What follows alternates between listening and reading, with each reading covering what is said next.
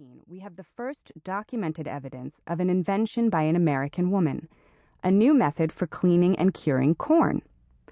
Sibylla Masters had observed Native American women using heavy pestles to pound corn by hand, and she was determined to find a power-driven method.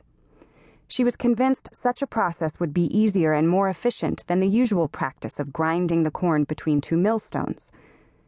Because America was still a British colony, Sibylla went to England to obtain a patent for her invention. Unfortunately, at that time, women were not allowed patents in their own names. In fact, women did not legally own any property whatsoever and were themselves considered to be the property of their husbands. So for Sibylla to protect her invention, she had to settle for obtaining the patent in the name of her husband, Thomas Masters. Nearly 100 years would pass before an American woman's invention would be legally recognized as her own.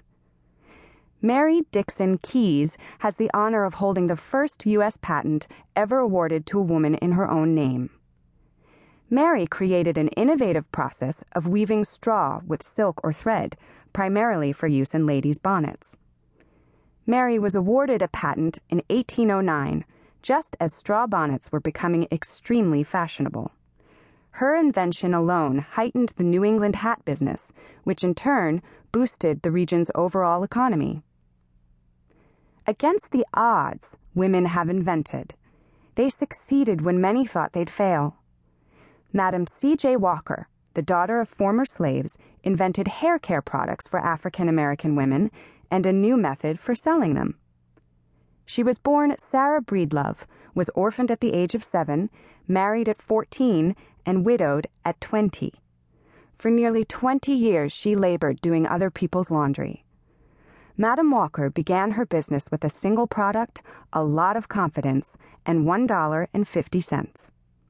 She went door to door giving free demonstrations and showing before and after photos of herself. Within 7 years, she had several hair care products and a thriving business. Madam C.J. Walker went on to become the first American woman self-made millionaire. Today, in living rooms and labs, women are inventing. They are combining their curiosity and creativity with persistence and optimism. They are imagining. They are thinking and talking. What if, they ask. How about, they wonder. Aha, they exclaim. And gradually, their ingenuity emerges. An inventiveness that touches all our lives and perhaps energizes our own creativity, women and men, girls and boys alike. These are a few of their stories. Ruth Wakefield, Chocolate Chip Cookies. The horses were tired. They were hungry. Time to grab a bite on the journey from Boston to New Bedford. A little hay, maybe some oats. After all, the busy toll house on Route 18 in Whitman, Massachusetts, was a rest stop for horses. But in time, that would all change. Hay and oats would give way to salads and soups and chicken and white sauce, and, as luck would have it, chocolate chip cookies. It was an accident, a simple mistake, a last-minute effort to save time. A just toss it in and it will all work out sort of gesture that led to Ruth Wakefield's creation of the crunchy, chewy, oh-so-delicious chocolate chip cookie. Her invention is one of the most enduring, one of the most duplicated, and one of the most loved creations ever. Ruth's restaurant was relatively new. She and her husband had taken the old toll house and converted it into a dining establishment, the Toll House Inn, serving people this time, not horses. Early on, it was small, with space to seat 30. As co-owner, manager, hostess, and cook, Ruth kept very busy. One day, in 1930, she was making a batch of chocolate butter drop cookies, popular at the time.